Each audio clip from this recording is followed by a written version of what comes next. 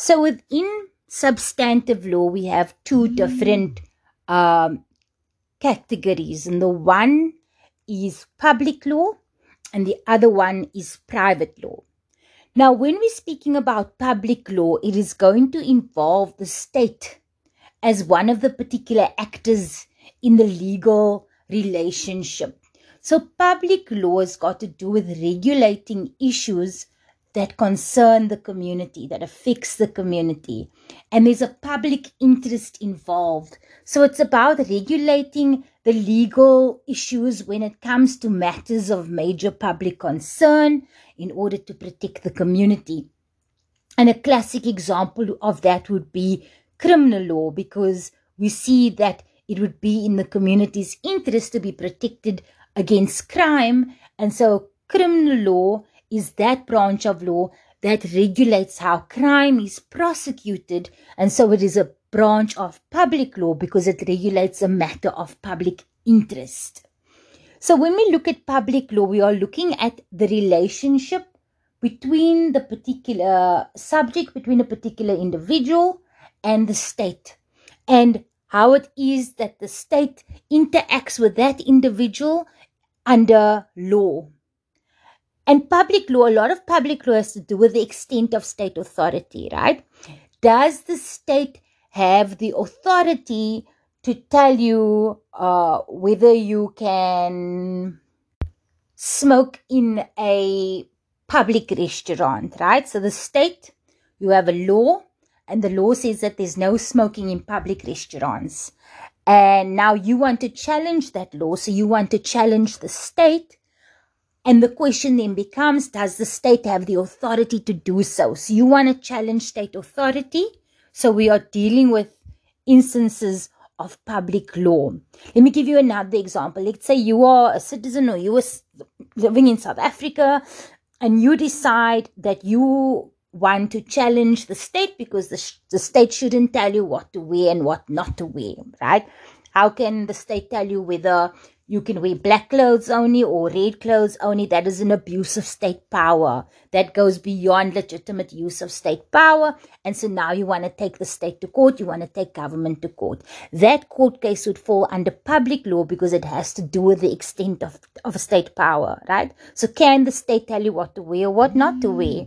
So we can use another example. You want to take the state to court because the state is telling you must wear a mask inside the mall, and you don't want to wear a mask inside the wall. That court case that you're going to be bringing is going to be classified as a public law issue because it's got to do with challenging the state in terms of the extent of state power and whether the state has authority under the law to tell us what to do. Does the state's power extend that far?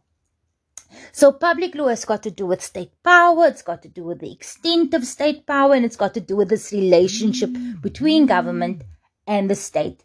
And we therefore refer to public law as an area of law involving a vertical relationship, a top-down relationship, where you have the state at the top and you have all subjects at the bottom, and the state can essentially public law is about how you regulate that power, that top-down power coming from the state and the way that the state interacts with subjects of the state.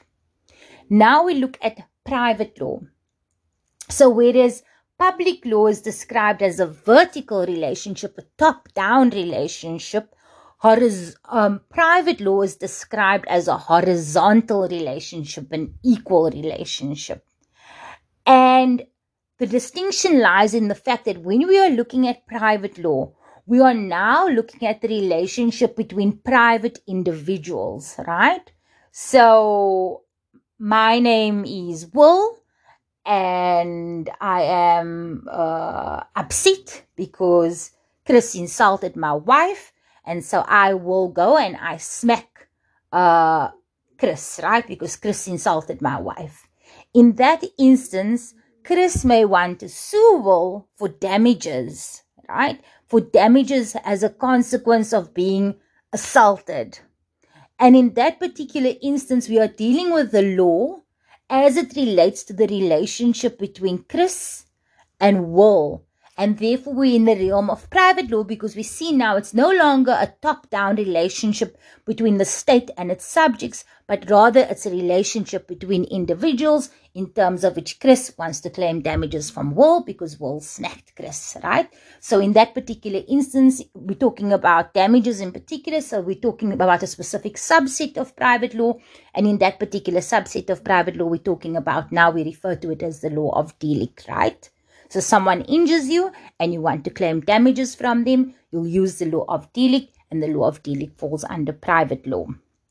Another example would be you are so in love with your girlfriend that you go down on one knee and you propose to her, and the lovely day comes and you have an awesome function at a stunning place because you've said I do, right? From the moment you say I do and you sign that piece of paper, now you and your wife have entered into a contractual relationship, right? A marriage contract. And so there's an entire branch of law that regulates how it is that you and your wife are allowed to legally interact with each other, and how other people must legally interact with you because you have concluded this contract. So the contract between a husband and a wife, we are again dealing with an individual, and that's a contractual relationship, and that relationship is governed by private law.